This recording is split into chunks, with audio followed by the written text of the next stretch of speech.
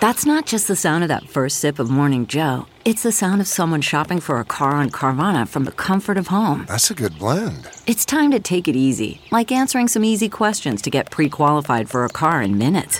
Talk about starting the morning right. Just like customizing your terms so your car fits your budget. Visit Carvana.com or download the app to experience car shopping the way it should be. Convenient, comfortable. Worried about letting someone else pick out the perfect avocado for your perfect impress them on the third date guacamole? Well, good thing Instacart shoppers are as picky as you are. They find ripe avocados like it's their guac on the line. They are milk expiration date detectives. They bag eggs like the 12 precious pieces of cargo they are. So let Instacart shoppers overthink your groceries so that you can overthink what you'll wear on that third date. Download the Instacart app today to get free delivery on your first 3 orders, while supplies last. Minimum $10 per order. Additional terms apply. Okay, hang out for a second. I have a big announcement.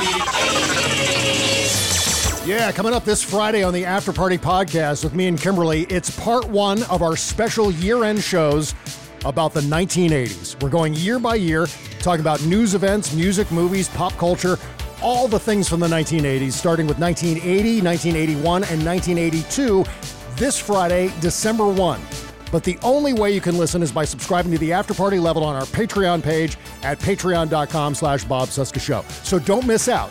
Again, go to bobcescashow.com or patreon.com/Bob Cesca Show.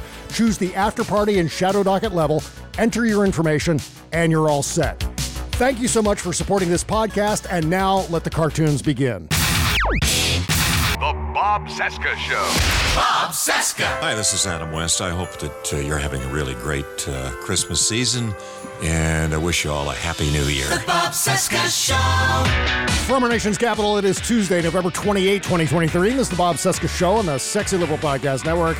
Hi there, I'm Bob. Hello, Bob. Hi, day 1042 of the Biden-Harris administration, 342 days until the 2024 presidential election. You can find me on Threads and Instagram at TheBobCesca, Twitter, BobCesca_go, Patreon, BobCescaShow.com, and that guy sitting right over there, it's Buzz Burbank with the news. When you say Buzz Burbank. No third party. You've said it all. Hi. No, you may not have a third party until you fix the old one. Hi.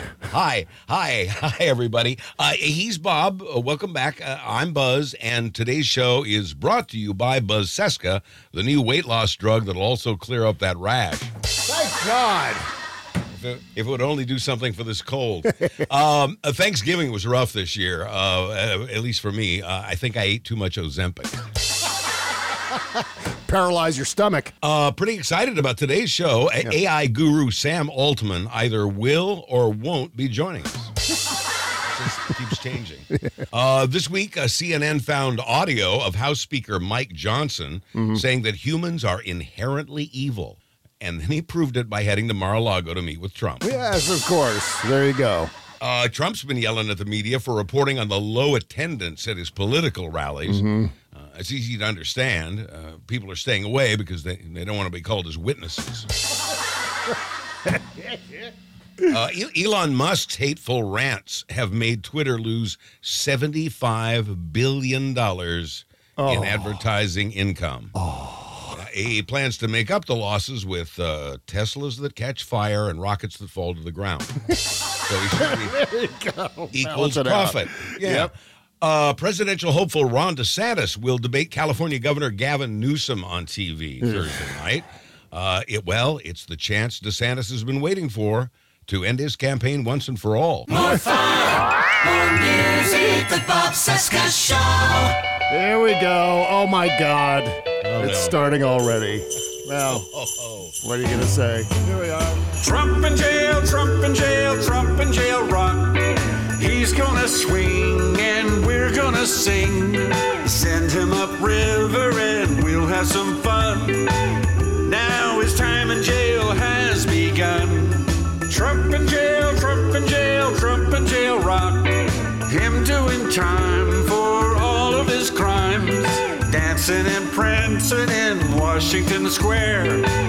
He deserves the chair. What a bright time. He'll do hard time and rocks. He'll push all day. That'd be great. Trump and jail time, it's a swell time. And it'll happen when Bob goes on vacay. Giddy up, pick up the pace.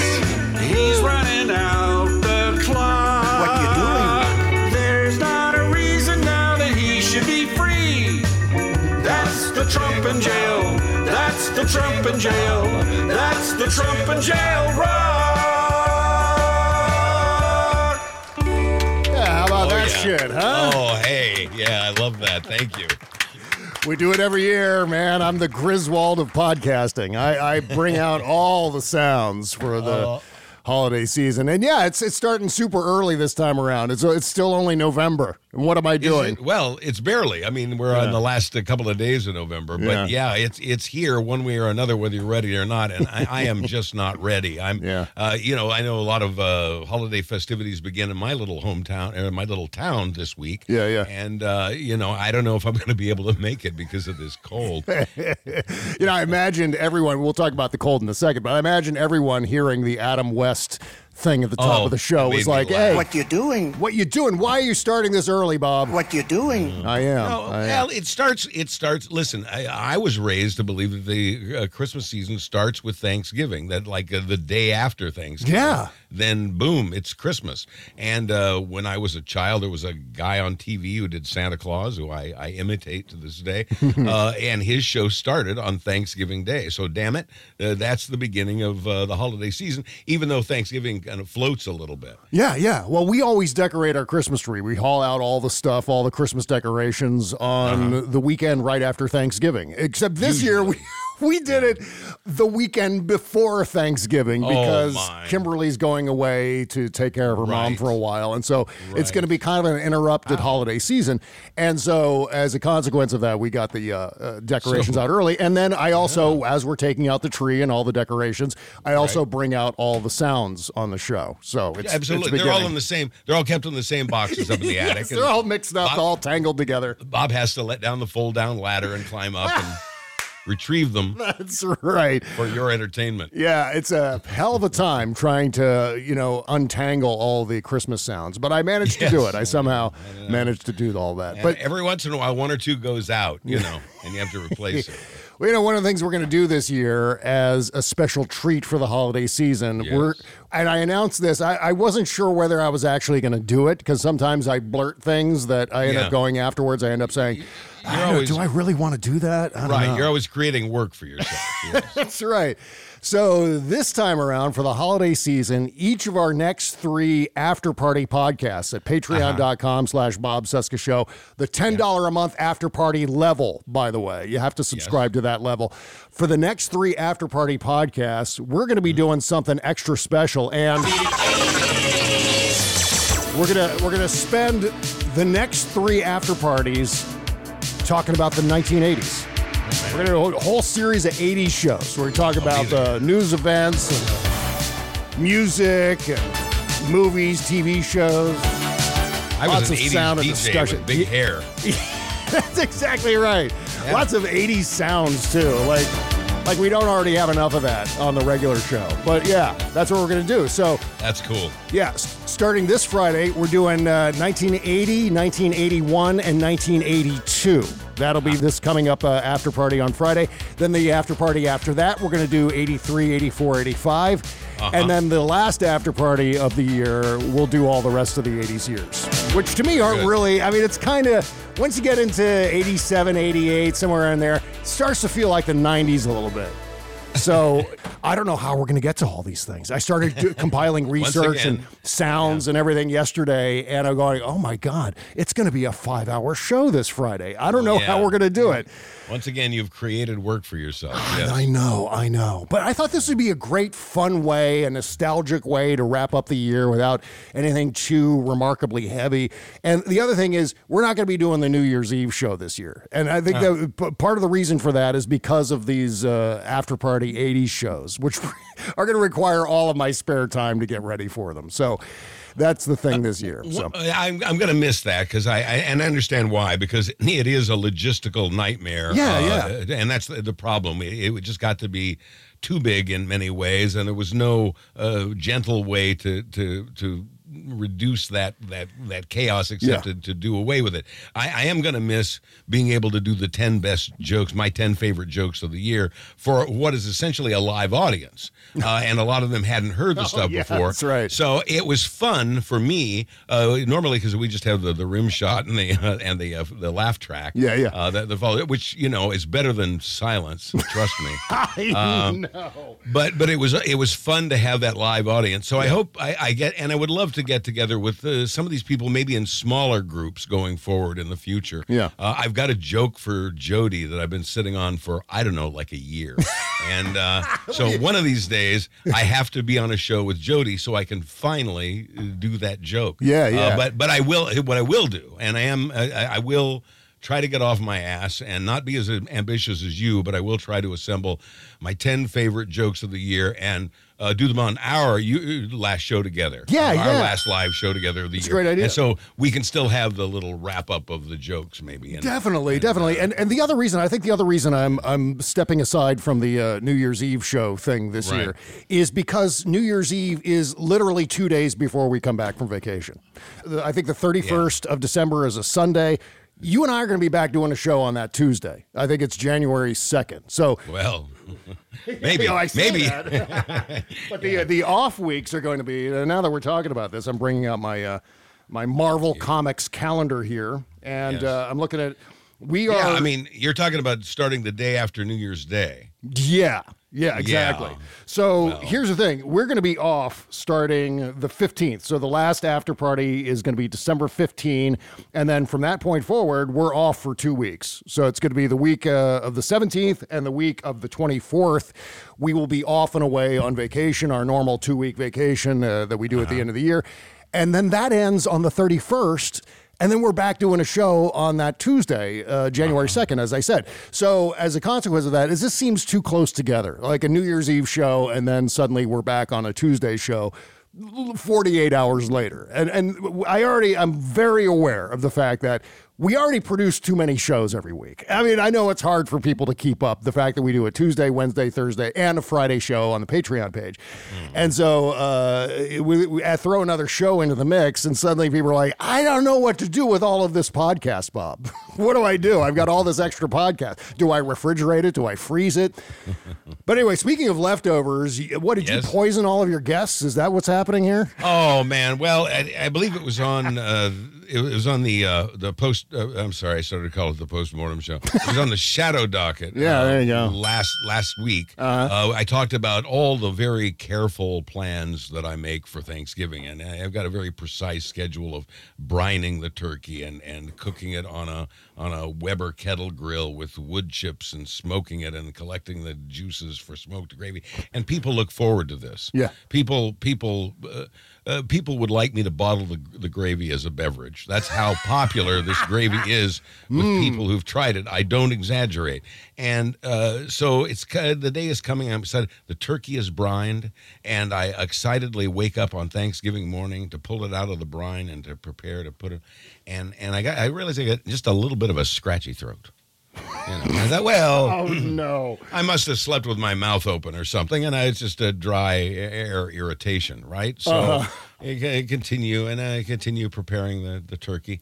By the way, no one got stomach poisoning from this. I really want to emphasize that, and no lawsuits have been filed yet. But I gradually felt worse as the day went on. Now I kept a happy face. And I debated whether to tell anyone, and I did everything I could, washed my hands constantly. But this was a virulent and I think I got it at the grocery store like 3 days before. Now, here's the irony of this, if I may indulge. It was like I started in late September, and I got a different shot every 2 weeks because I live next to the drugstore. It's convenient. So you just go over there for shots every 2 weeks? Yeah. So on the advice of an epidemiologist, I decided to separate instead of clustering my shots this year like I have in the past. I thought, I'll try this experiment where you separate them by 2 weeks. Right. So I get the flu shot. I get the RSV shot. I get the pneumonia shot. And I get the, what am I leaving out here? A dip tet. Did you COVID, get COVID. Oh, no, COVID. I'm covered on that. So I get all these respiratory shots, and I have very neatly, and then 2 weeks after the last shot, again, evenly spaced, I go to the grocery store to get the final Thanksgiving things, and this is like on Monday. Yeah. Well, it's a 3-day incubation period for a cold, so let's count that out. Tuesday, Wednesday, Thursday. It's Thanksgiving Day.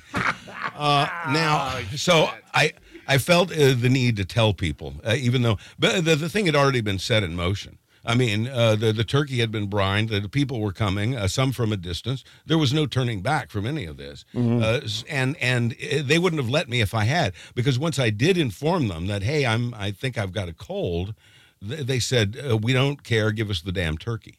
And so, and now they care because, and this is not just me whining, this is the worst cold anybody's ever had. I really think so. And it's not pneumonia, it's not the flu, it's not. It's not COVID. It's right. It's a cold. Yeah. And it's not just a cold. It's a cold that also gives you like a day of body aches, a couple of days in bed. It makes you extremely bitter and grouchy, and it makes you bitter. It does. It affects. It actually changes your personality. Oh, Jesus! And it makes you wish you were dead. And this is not just me. This is not just me saying this. Welcome to Thanksgiving dinner. Yeah, this is all my friends who have now come down with this thing will back me up on every one of those claims. I am pleased to say I got yesterday, how when you start to get better for something, you get this burst of energy? Yeah. Well, yesterday I bursted back, and I've still got the energy today. And so you hear it in my sinuses, but I'm pleased to report I feel much better. Yeah. My friends, however, are all now languishing in bed, including my wife, who's having a birthday today. Happy birthday, darling. Happy birthday to Marsha Burbank. Yeah. I've taped a throat lozenge to your birthday card. You're welcome. Thank you. It's the least you can do after. It's the least I can do, Bob. After topping her mashed potatoes and stuffing with a nice hearty dose of bitter. No stomach symptoms, by the way. No one got sick from the food. It was strictly me, Typhoid Larry.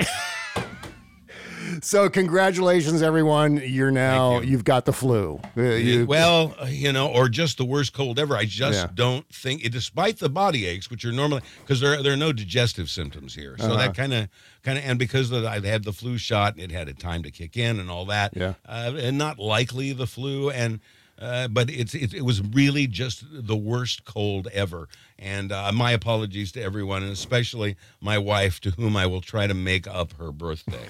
Yeah, I would hope so, given Thanks, this particular gift.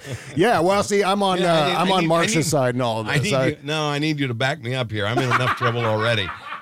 Oh, well, then you're totally screwed. I'm Team Marsha on all of this. I can see that. Well, it's her birthday, for God's sake. How can I not be?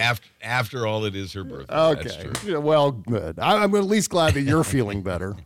Yeah, thank you. You don't sound like it, though. Well, I'm just glad I didn't go to your house for Thanksgiving. Yeah, I'm just going, hey, man, I'm safe. I'm here. Feeling good. And that's the story I call cold turkey. Yeah, thanks, Jody. Thank you, Jody. Yeah.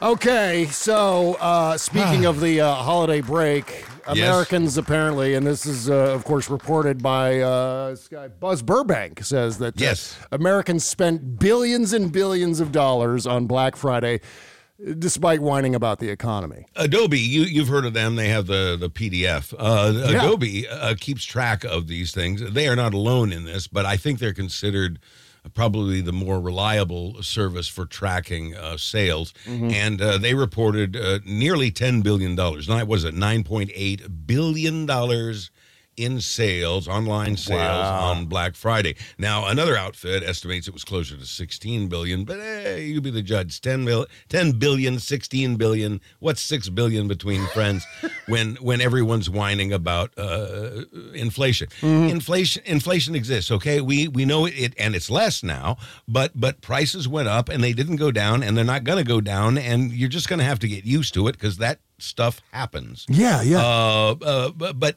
it hasn't. My point is, and the point of these figures, and we spent another $12 billion on Monday, $12.5 billion on Cyber Monday yesterday. So that right there, if you just combine Friday and Monday, that's $110.5 billion, and that doesn't count the shopping that was done on Saturday or Sunday in between, local Saturday and I don't know, Silly Sunday or whatever we're calling it. Silly Sunday. That needs to be a thing now. Silly Sunday. I think so. Yeah. I think so. And anyway, throughout the weekend, it's probably closer to $112 billion or certainly higher than that, depending on estimates.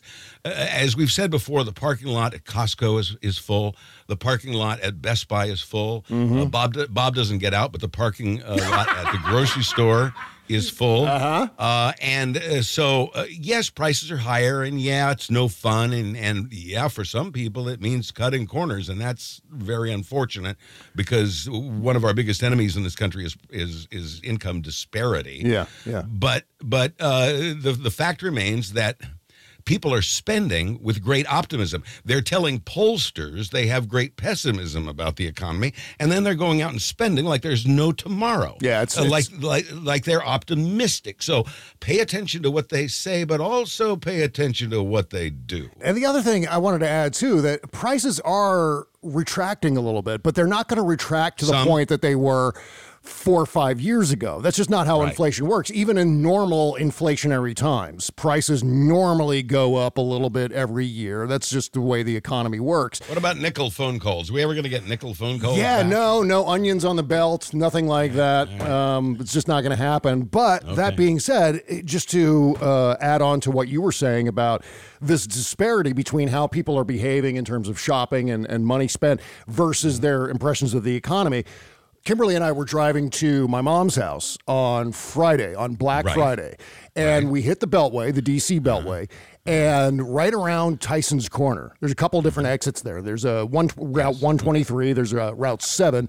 Both of them lead to gigantic malls. There's a huge shop, Tyson's Corner Mall, and then Tyson's 2 Galleria, which is the hoity-toity, snooty, rich person's version of a mall. And so the traffic going each way on the Beltway into those exits, backed up for miles with shoppers. Bob, the prices. I know. The prices that are not keeping them out of the stores. I know. All those people lined up for miles and miles and miles, not even on the road on which the malls are located. On the Beltway itself, all those people are going, this economy sucks.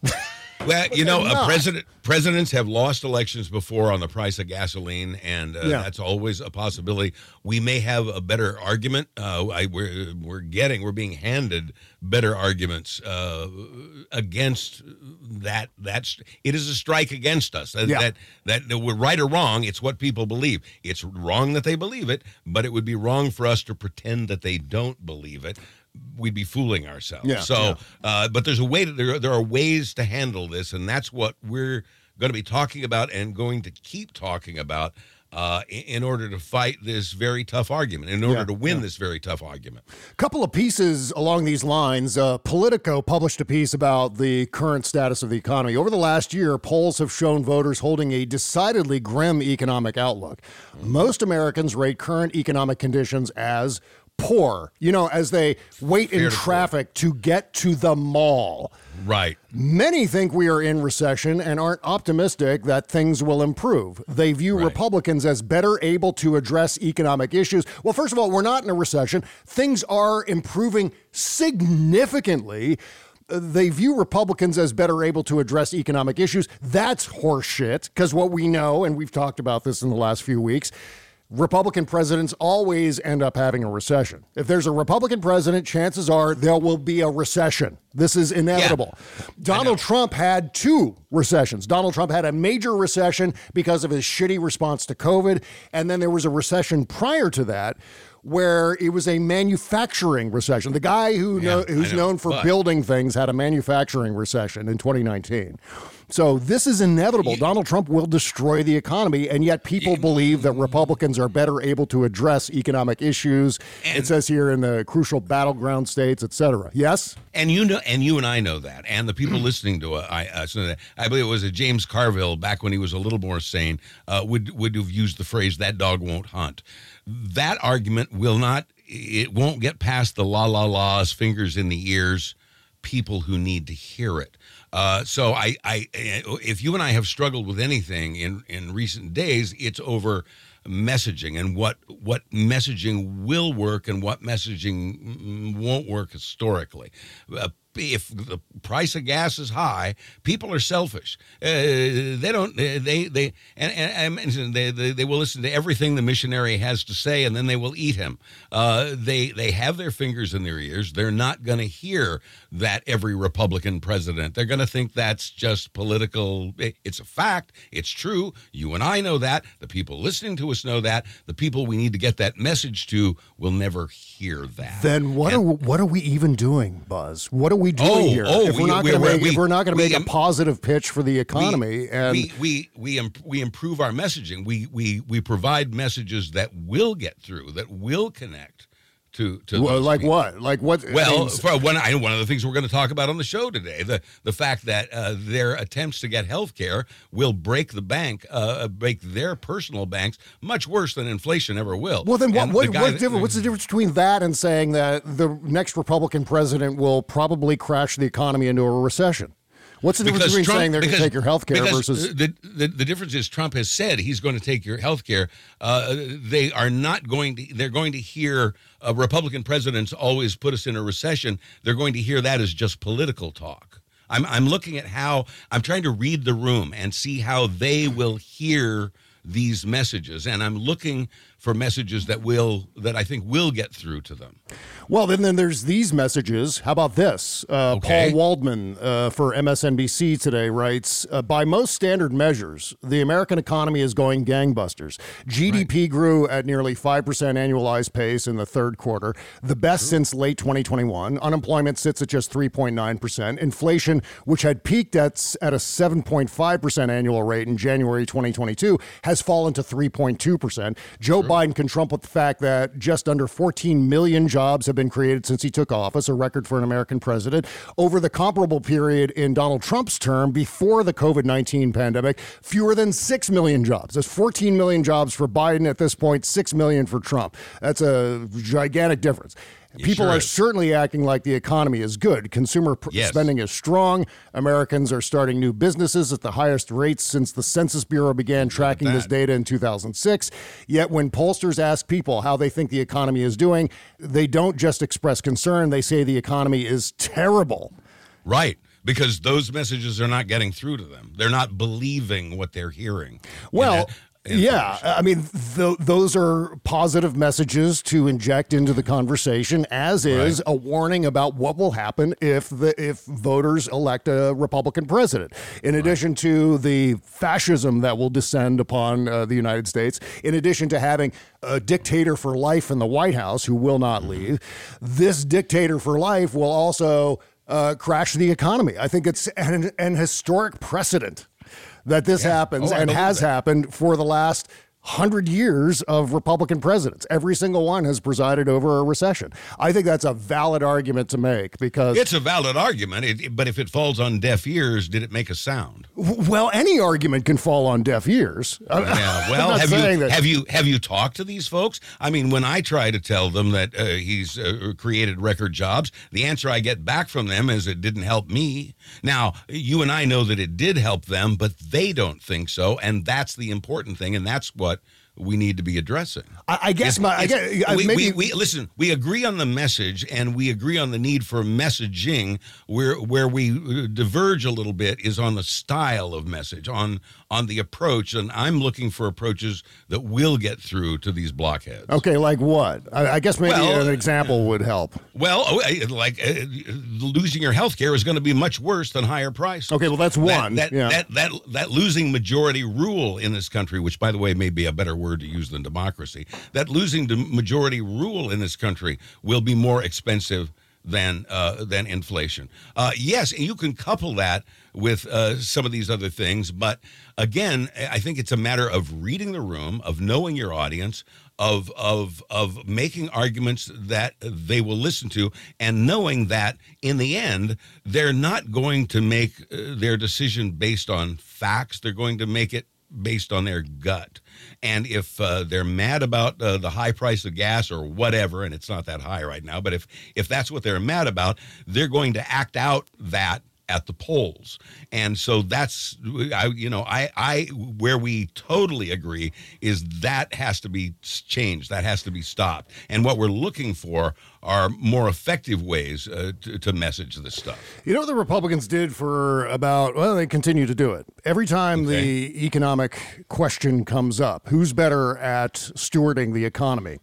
Right. They inevitably go back to, and you can hear them saying it. I can hear George H.W. Bush saying it in my head, by the way. I can hear Bob Dole saying it in 1996. I can hear George W. Bush. I can hear Donald Trump saying it. The malaise days of Jimmy Carter. Constantly going back to how Americans felt about the economy, how the economy was doing during Jimmy Carter's presidency. And that is, they wouldn't be saying it if it wasn't effective.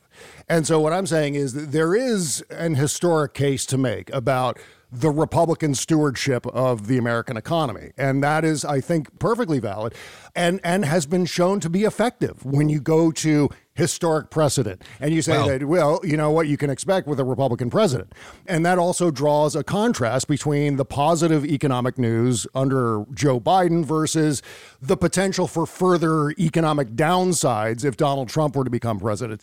To hit Donald Trump right at his strongest point, I think, is a valid and necessary argument to make, because everyone's saying, well, we got to go with the Republicans because of the economy. Well, that's bullshit. We've got to make that argument that is a bullshit position to take, that, the economy is a little iffy, not really based on facts, just based on my feelings. So therefore, doink, I'm going to vote for Donald Trump. That we have to disabuse people of that misperception. And maybe we need both styles of messaging. For my part, I want to be careful. I want to be careful not to be too wonkish. I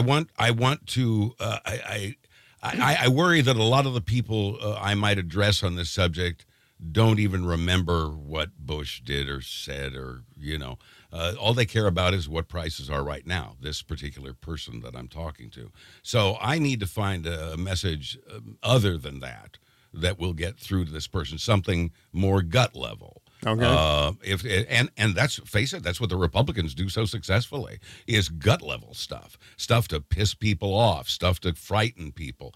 What's a good gut level argument to make for Joe Biden's economic record? Well, again, I'm not going to argue.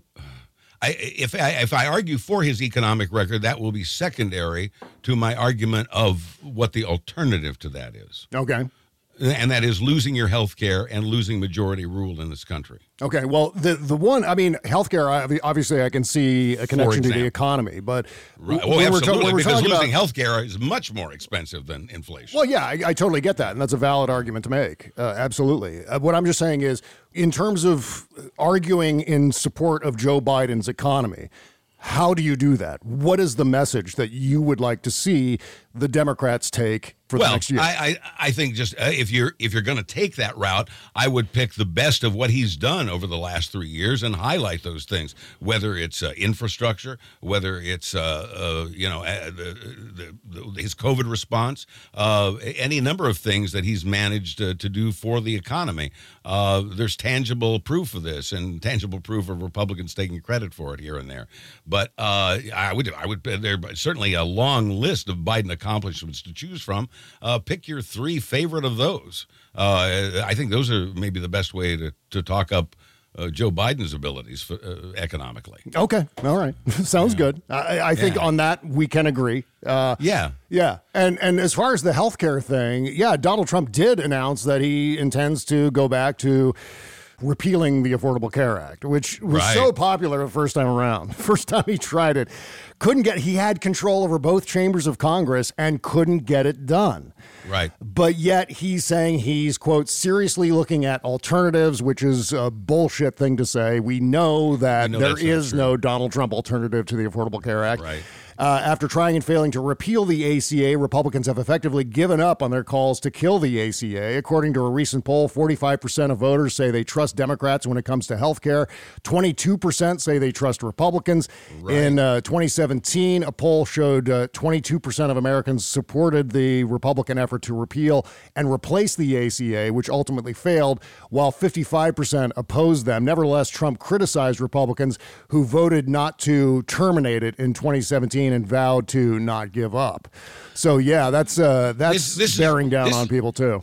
This is our strongest argument for Joe Biden. He's not going to do what Trump is going to do, and that's rip away health care from tens of millions of Americans. And those who will still be able to get it, it'll be worse, and it'll cost more, and it'll be more expensive than inflation. Donald Trump has just handed us the most beautiful gift. Yeah. He's decided, and now the Republicans are stuck with him, at least until he goes to prison. So for now, he's dragging the whole Republican Party with him back into the fight against affordable health care, against Obamacare, using Obama as that word as a weapon in this case. The vast majority of Americans, 80% of Americans, 60-some% of Republicans favor and support the Affordable Care Act. He's just virtually committed political suicide by promising to take away affordable health care. The White House, Joe Biden is already on this. Biden was already talking about it last night. Now it's our turn to run with it. This is how we win that argument about the economy. Okay. Well, just to put an end cap on all of this, I'm still unclear as to why making a case for Republican incompetence on the economy, why that's a bad thing. But we'll agree to disagree. It's not a bad thing. It's just that in many cases, I fear, I'm not saying it will, I'm not saying it's definite. I'm saying in many cases, it will fail to get through to its intended audience. If a tree falls in a forest and doesn't make a sound, does anybody hear it? If the cannibals listened carefully to everything the missionary had to say, and then they ate him. People, you've got to know your audience, read the room, and find the message that gets through to them. If what you're saying here, the records, the history of Republicans and the economy, if that's going to work on your audience, then run right in with that. But if that's not going to work, then you may want to take a more gut level approach. You and I both want to win this for the same reasons. I just want to make sure that the messaging we do is targeted and effective. Oh, yeah, I get it. But the thing is, there's this myth out there that the Republicans are the party of the economy, and it's just horseshit. They are not. The record shows exactly the opposite of that. And I think we need to disabuse people of that misapprehension. I think that is an important point to make, because if you look at Barack Obama reducing the federal budget deficit, if you look at Bill Clinton reducing the federal budget deficit down to being a surplus. I mean, you could go back Democratic president by Democratic president, compare that with the Republican record on the economy, where you have recessions for every single Republican president going back nearly 100 years. That, to me, is a contrast that will start to chip away at this myth of the Republicans being the party of the economy. And if I run into somebody who makes that claim, then you've just given me the exact argument to give them. But I don't run into people who say the Republicans are fiscal hawks. I run into people who say prices are too high.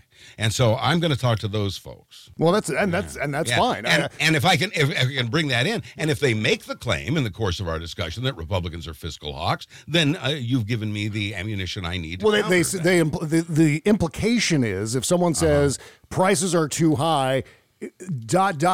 Therefore, I'm thinking about voting for the Republicans. Right. That's when that argument slides into the conversation.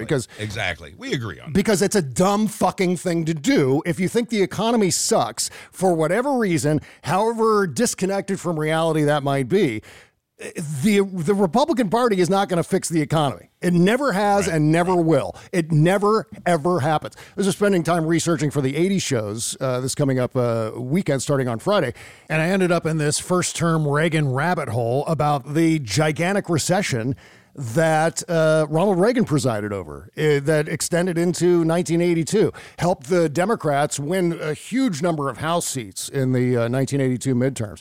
This is something that is endemic to every Republican presidency. And, you know, if we're talking about who's going to be a better steward of the economy, Joe Biden or Donald Trump, it's not even a question. It's not even a factual point of consideration. And I think that's something we need to constantly hammer away at and make sure that becomes the centerpiece of the economic argument, that Democrats are more effective on the economy. Republicans, the economic record for the Republican Party sucks ass.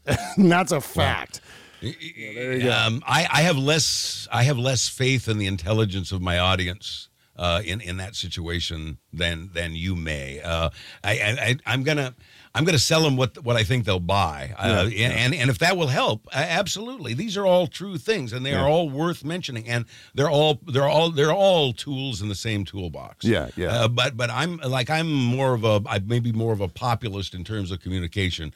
I want to get through to these people, and I know what their attitude is about facts. I know that they plug their ears and say la la la when I try to give them facts. So I'm going to go for their gut. Right, and my instinct is always to throw everything up against the wall. Everything that makes the argument, everything that creates that contrast between the Republicans and Democrats, that's worthy of throwing out there because we're both doing that. Okay, all right. That's good. I think that's a good place to end this conversation then. We don't like it. They don't like it when mommy and daddy fight. I know. Everything's fine. I mean, generally speaking, we agree on all of this, so yes, not a problem. Anyway, so we are way late for a break, though. When we come back, we're going to talk about this Mike Pence thing because this is a big fucking deal. Not only underscoring Mike Pence's role in January 6th, but also illustrating him as the gigantic wimp that we thought he was all along. And there's one particular quote from his contemporaneous notes at the time, somewhere around leading up to January 6th, that, oh my God, it's the Mike Penciest of Mike Pence things. So we're going to talk about that and a whole lot more. Oh, yeah, Elon Musk breaking a world record for something that I can't wait to talk about. Idiocy. I think he broke the record for idiocy, Bob. Yeah, absolutely. And what Donald Trump really thinks of his evangelical Christian supporters. And along those lines, trouble in Iowa for Donald Trump, I think. Yeah. Okay, as I lose my voice, back with more show after these words. I've given you the cold. CarMax is putting peace of mind back in car shopping by putting you in the driver's seat to find a ride that's right for you. Because at CarMax, we believe you shouldn't just settle for a car. You should love your car. That's why every car we sell is CarMax certified quality, so you can be sure with upfront pricing that's the same for every customer. So don't settle. Find love at first drive and start shopping now at CarMax.com. CarMax, the way car buying should be. Okay, picture this. It's Friday afternoon when a thought hits you. I can spend another weekend doing the same old whatever, or I can hop into my all-new Hyundai Santa Fe and hit the road. With available H-Track all-wheel drive and 3-row seating, my whole family can head deep into the wild. Conquer the weekend in the all-new Hyundai Santa Fe.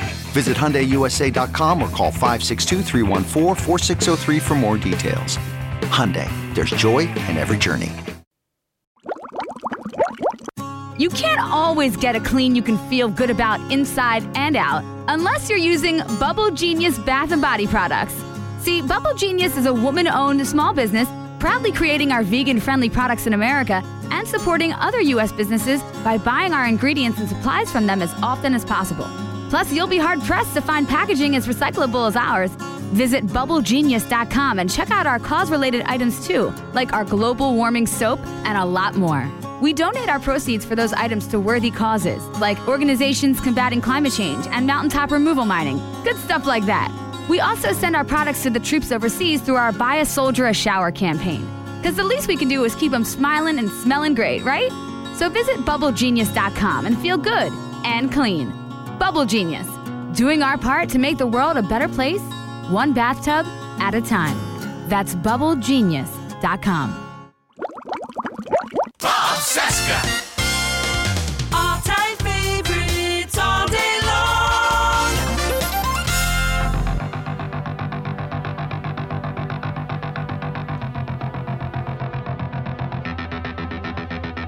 I don't like your children. I don't like your children at all.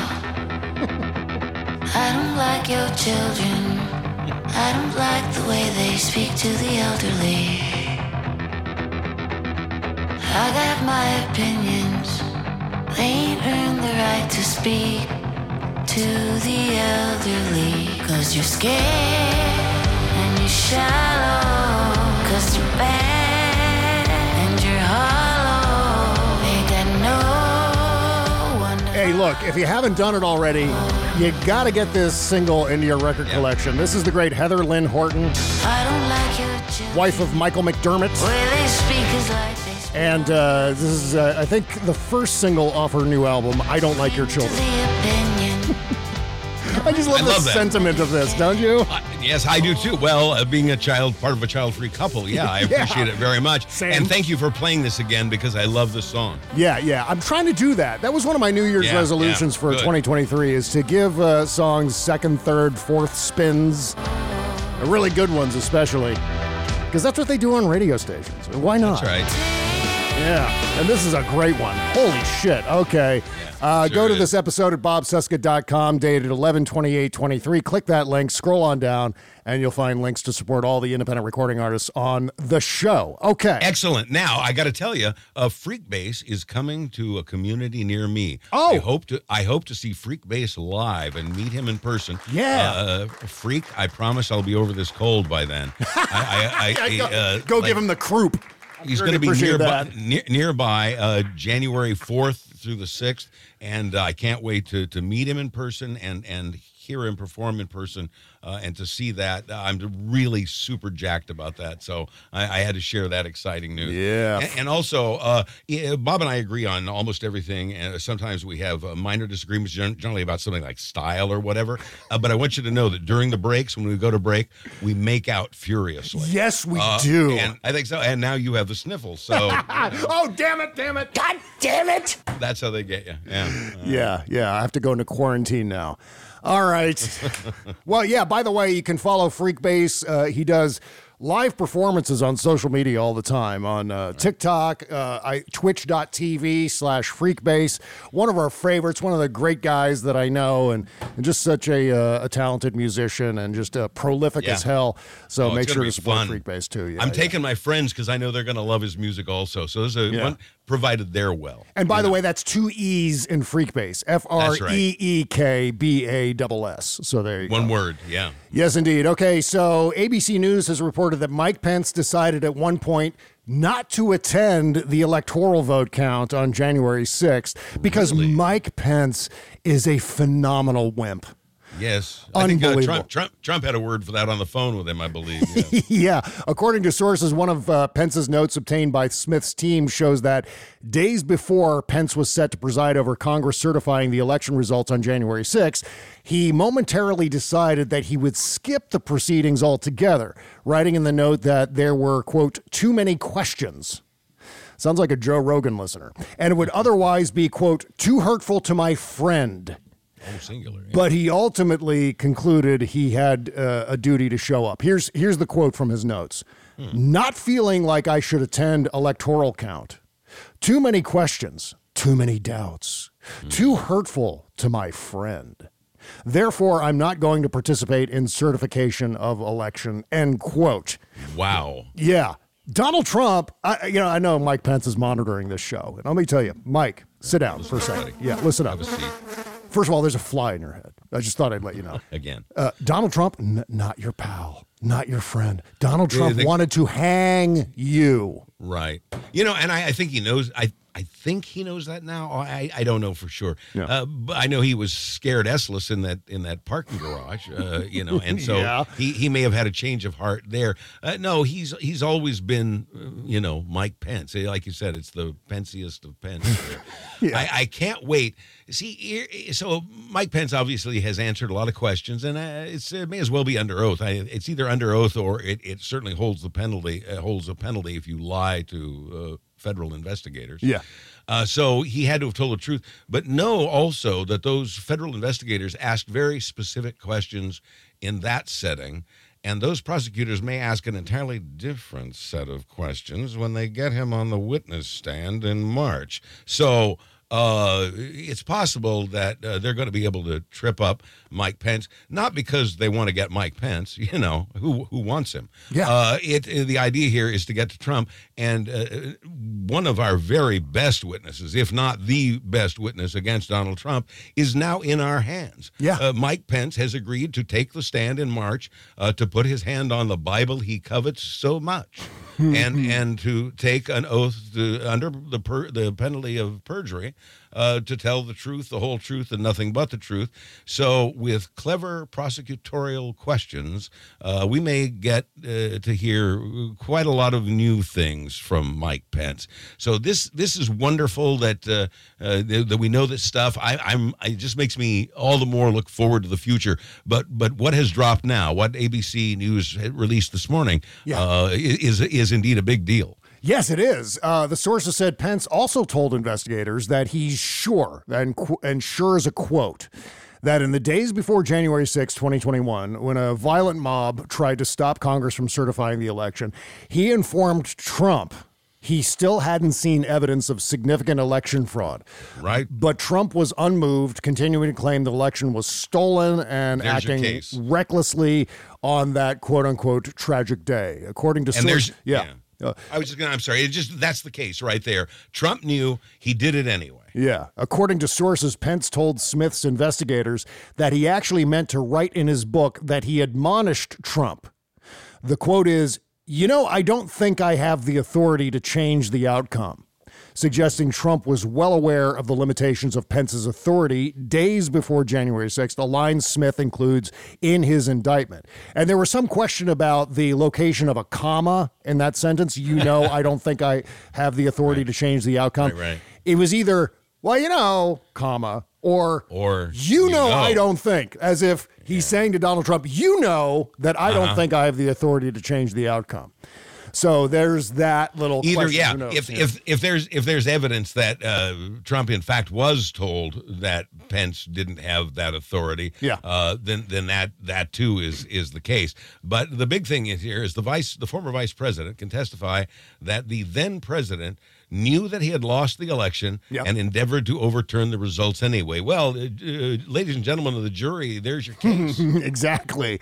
And there was a plan. The Trump-Pence ticket going into the November 3rd election knew how the votes and the ballots were going to be counted that night. They knew how the process was going to work. According to ABC News, sources said Pence acknowledged to Smith's team that even before Election Day on November 3rd, he was aware that the Trump-Pence ticket was expected to make a big early lead in the polls that would then gradually fade as more mail-in ballots were counted. They were aware that's how it was going to go, right? And what we know subsequent to that is that Donald Trump used that process as a cudgel to say that there were ballot dumps and there were all these things that happened at 2:00 in the morning that skewed the election to Joe Biden. What the hell was that? That's got to be illegal, blah, blah, blah. And there begins the conspiracy theory of the 2020 election being stolen according to Trump.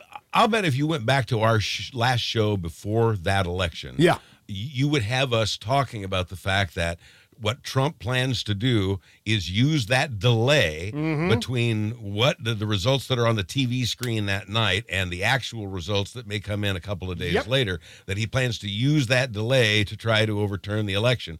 And that's exactly what he did. We all saw this coming. We knew, in fact, we knew long before that last show before the election that that's what he was going to do. That is, in fact, what he has done. And now we have proof of it in the form of testimony that can be introduced in court. I don't remember what I had for breakfast this morning. But I do remember that we absolutely talked about that Donald Trump was going to sashay right on through that disparity in how the votes will roll in, because it was an unusual election given the existence of COVID and given the large number of mail-in ballots. Obviously, we were very focused on the existence of mail-in ballots and how they would be processed. We discussed that at length. People knew everyone was well aware in terms of how election night was going to go. And that, I think, made things a lot easier on our souls, on our stress levels, to understand that, those first returns that came in that night wasn't going to tell the whole story. And so brace for impact. Exactly.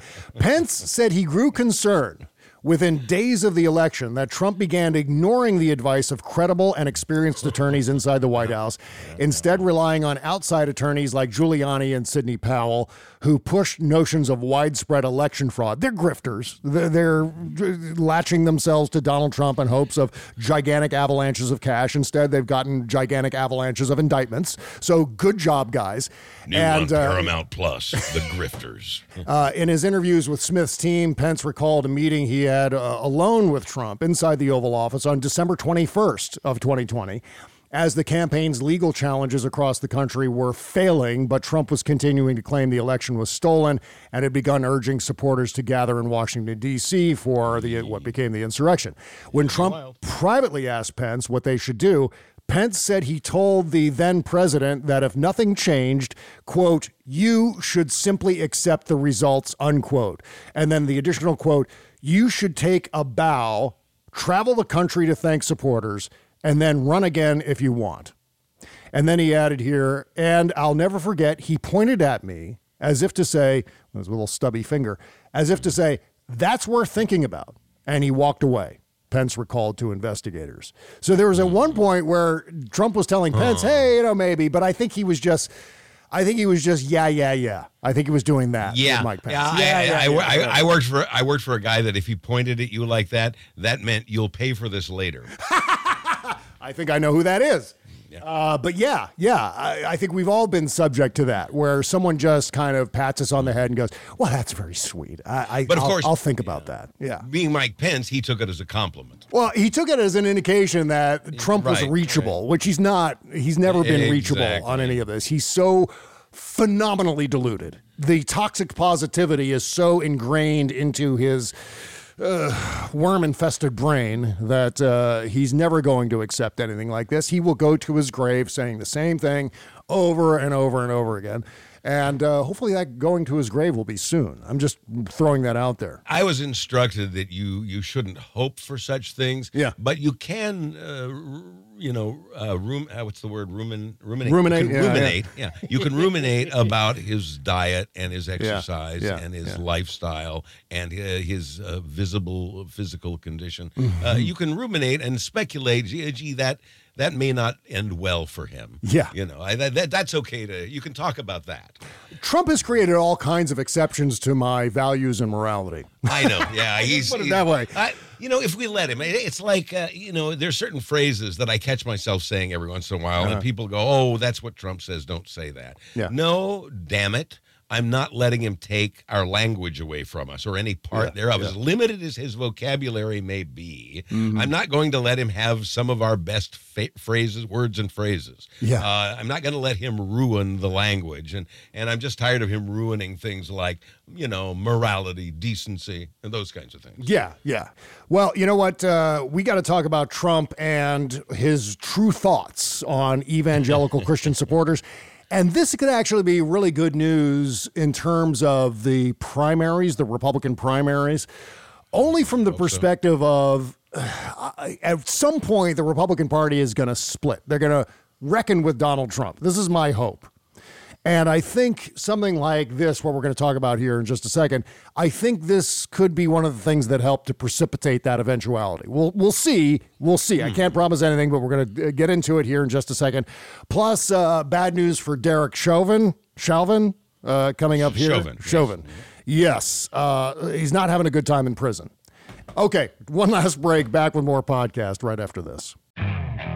Okay, picture this. It's Friday afternoon when a thought hits you. I can spend another weekend doing the same old whatever, or I can hop into my all-new Hyundai Santa Fe and hit the road. With available H-Track all-wheel drive and 3-row seating, my whole family can head deep into the wild. Conquer the weekend in the all-new Hyundai Santa Fe. Visit HyundaiUSA.com or call 562-314-4603 for more details. Hyundai, there's joy in every journey. What makes a life a good one? Is it the adventure you have? Or the friends you find along the way? Maybe it's pursuing your passion while striving to protect, defend, and save what you believe in every single day. So, what makes a life a good one? In the Coast Guard, we think it's all of the above and more, but you'll have to find out for yourself. Visit GoCoastGuard.com to learn more. Bob Cesca plays more music.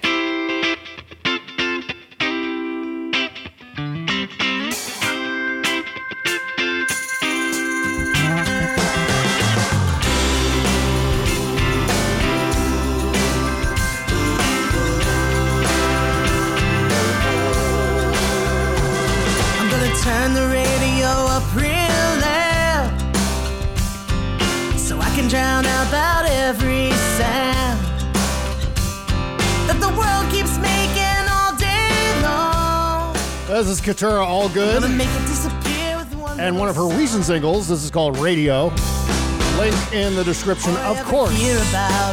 Support Katura All Good, one of our favorites here on the show. Yep. Oh, man. It just drives me crazy as we talked about Mike Pence and Donald Trump's ongoing legal trouble. And he's the Pensiest. Yeah, just everything that's gone on around Donald Trump, and he's still competitive in the election. Just something is rotten out there. Yeah, no, you're right. Something is rotten out there, but I'm increasingly optimistic, especially over this healthcare gift he's just I'm uncharacteristically optimistic about next year. So good. That will change eventually. I'll go back. We'll have our ups and downs, our roller coaster ride for sure. We know that. We know that. Well, Trump tried to retcon his Obama-Biden mix-up, trying to make it. Well, I'm not suffering from dementia. Yeah, let's talk about this. Right, it's basically the Pee Wee Herman gambit here. He's like flipping over the handlebars of his bicycle and crashing to the ground in front of a bunch of kids, and then he jumps up and says, "I meant to do that." No, he totally meant to confuse Obama for Biden, etc. Great minds think alike. Yeah, he said here on Truth Central. Truth Central. Whenever I sarcastically insert the name Obama for Biden as an indication that others may actually be having a very big influence in running our country, Ron DeSanctimonious and his failing campaign apparatus, together with the Democrats' radical left disinformation machine, will go wild saying that Trump didn't know the name of our president, crooked Joe Biden. He must be cognitively impaired. No! I know both names very well. Never mix them up. And know that they are destroying our country. Also, and as reported, I just took a cognitive test as part of my physical exam and aced it. Sure he did.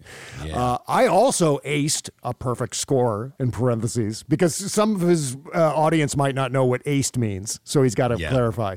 One taken while in the White House. Biden should take one. Oh, yeah, the one in the White House was the man, woman, camera, TV one. Right.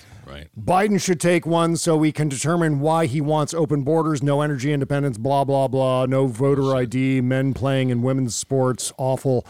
Only electric cars and trucks, a weaponized DOJ, FBI, and so many other crazy things. Mm-hmm. Yeah. Yes. So he added this. Yeah, Donald Trump added this at the end. Oh, Donald, settle down. So, yes, the same thing he's always doing. Every time he has a short circuit, He tries to craft that short circuit. It's the magnified fortune thing, a fashionable magnified tape, he said. Tries to make it seem as though, I intended to say magnified fortune. That's totally a thing, yeah. But wait, there's more. What? Some of his supporters have picked up on this, and the game plan now, Bob, is to say that in fact Obama is really running things. And so when initially what he was doing there, obviously what he's doing there, definitely what he's doing there is trying to cover up his mistake by saying it wasn't a mistake, by saying it was intentional, and that's got other Republicans going, yeah, you know what? It is Obama who's really running things because Joe Biden isn't capable of doing it. Yeah. So this serves two purposes. One, to try to bury his dementia, which he cannot do, and that will not stick. That won't last the week, Bob, and you know it. Mm-hmm. And the other aspect, the other thing that it does is it fuels those conspiracy theories about who's secretly running the government. Yeah, and it fits with the idea of making sure that Donald Trump consolidates his racist vote.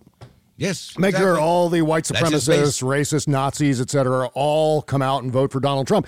And that's the idea. The black man behind the scenes is pulling all the levers of Joe Biden's machinery.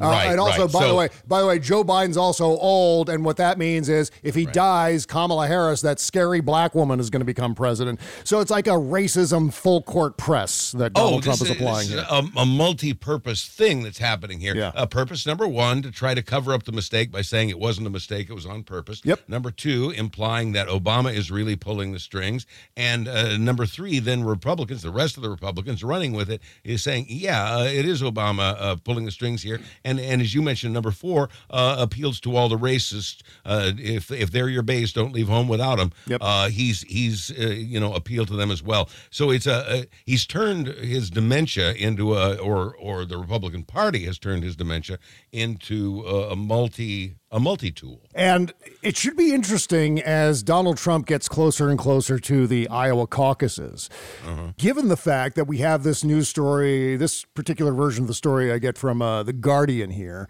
and it details what Trump really thinks of his evangelical Christian supporters. And this is obviously new reporting, but it goes back to 2016. I can't wait to hear this. Yes, as candidates jockeyed for support from evangelicals, a powerful bloc in any Republican election, Trump was asked to name his favorite Bible verse. You remember this in 2016. I remember. I know what his answer was. Yeah, attempting to follow the advice of Tony Perkins, president of the Family Research Council, a bunch of awful goons. The thrice married, not noticeably church-going New York billionaire and reality TV star introduced it as 2 Corinthians rather than 2 Corinthians, as would have been correct. The laughter and ridicule were embarrassing enough for Trump, but the news of Perkins endorsing Ted Cruz just a few days later sent him into a spiral. He began to speculate that there was a conspiracy among powerful evangelicals to deny him the GOP nomination. Quote, when Cruz's allies began using 2 Corinthians to attack him in the final days before the Iowa caucuses, Trump told one Iowa Republican official, these so-called Christians, that's always a great way to start a sentence if you're a Republican. You may be right about that part, though. Yeah, these so-called Christians hanging around with Ted are some real pieces of shit.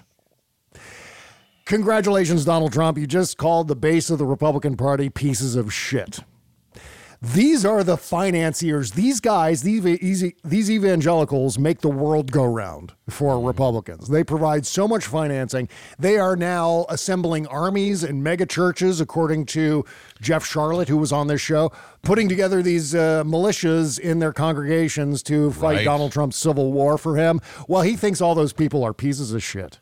Riling up the troops, and mega churches, TV preachers got all the money. Yeah. And so they are a huge dark money contributors to all of this. Right. And coupled with this story, according to Mediaite, this is a story that just came out yesterday, top evangelicals slam Trump, say he's done for in the Hawkeye state. I believe Iowa will rise up against him. They may. Fascinating. So if Donald Trump, who, by the way, I don't think is doing any organizing on the ground for the caucuses. I think he's just doing his rallies, and he's coasting. Yeah, absolutely. Yeah, exactly. Coasting is a great word for it. And if he ends up losing the Iowa caucus, do you know how indiscriminately bananas he's going to go? And it's not going to be directed against the radical left Dems. No. He's going to go after the Republican establishment. He's going to go after Iowa Republicans and say that they rigged the caucuses against him, and here's why, and it's going to be explosive, and I can't wait. I hope this is another gift for us this week. I mean, we already got the huge gift of Trump's going after your health care. Yeah. And if this gets any traction, what we're talking about right now, Trump's comments about his evangelical supporters and how he may be slipping in Iowa, I think Nikki Haley's coming on pretty strong there, if I'm reading the numbers correctly, but who knows? Yeah. Still, you're right. He will go nuts, and so this appears to be yet another gift that we've been handed this week in our efforts to defeat what must be defeated. Yes, indeed. So look for this to be the possible beginning of some sort of schism inside the Republican Party that we've all been talking about, where the more moderate, semi-non-Trump wing of the Republican Party, however small that might be, splitting off from the only takes a few. Yeah, the full red hat section of the Republican Party. That's going to happen one day or another, and I hope sooner rather than later. Can I bring some other good news for sure. us about that, and bad news for the Republicans? A Republican National Committee says it has $9 million on hand. Yeah. Let's see that at this point in the 2016 election, they had 20 million on hand. What happened? Hey, what happened? 4 years ago with Trump, they had $61 million on hand. Now they have 9. That is barely over. Yeah. That is barely over half of what the Democratic National Committee has to spend.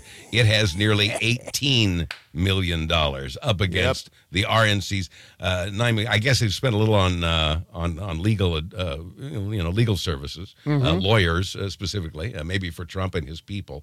But now they're going to have to spend a lot of money defending themselves against the truth about what Trump plans to do with Obamacare. Yep. Well, you know what? As we get toward the end of the show here, I got a couple of items of good news, which is additional good news. Yeah, additional good news, but it's made up of bad things happening to bad people. Derek Chauvin was stabbed in prison. Yes. Over the break, and he's going to be okay. We don't condone violence. These things happen. I guess that's what we should say. These things happen, Bob. Yeah, I know. What a shame that someone who murdered a guy in the middle of the street stepped on his neck. Yeah. One of the reasons he asked to go to federal prison instead of state prison is because if he went to state prison, he'd be stabbed by some of the guys he put behind bars there. So he thought, oh, I'm going to be a lot safer in federal. Ouch! Thank you. There you go. And by the way, while we're on bad things happening to bad people, Elon Musk has officially broken the world record for largest loss of personal wealth of anyone in the history of the world. Palooka. And it's entirely his fault. He's lost approximately $182 billion since November of 2021. Congratulations, Elon. Go F yourself. Thank you very much. Yeah. Why do bad things happen to bad people, Bob? That's right. Such a shame. I know. Everyone's sad now with this Derek Chauvin and Elon Musk bad news.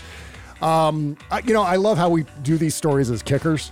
Yes. Like the bad news for bad people. Ending the story on an upbeat note. Little schadenfreude. Exactly right. Okay, so we've got the Shadow Docket coming up next. If you're not subscribed on the Patreon page, what the hell is wrong with you?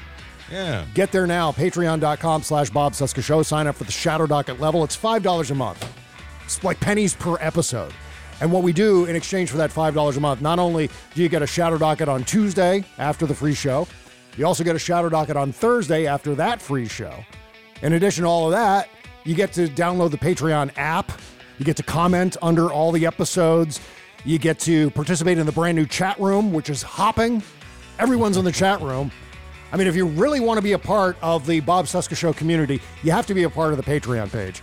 Even I pop in occasionally. Yes, and I'm popping in. Lots of popping happening on the chat room. And by the way, I just heard from, thank you, I just heard from Patreon. Yes. They wrote to me personally.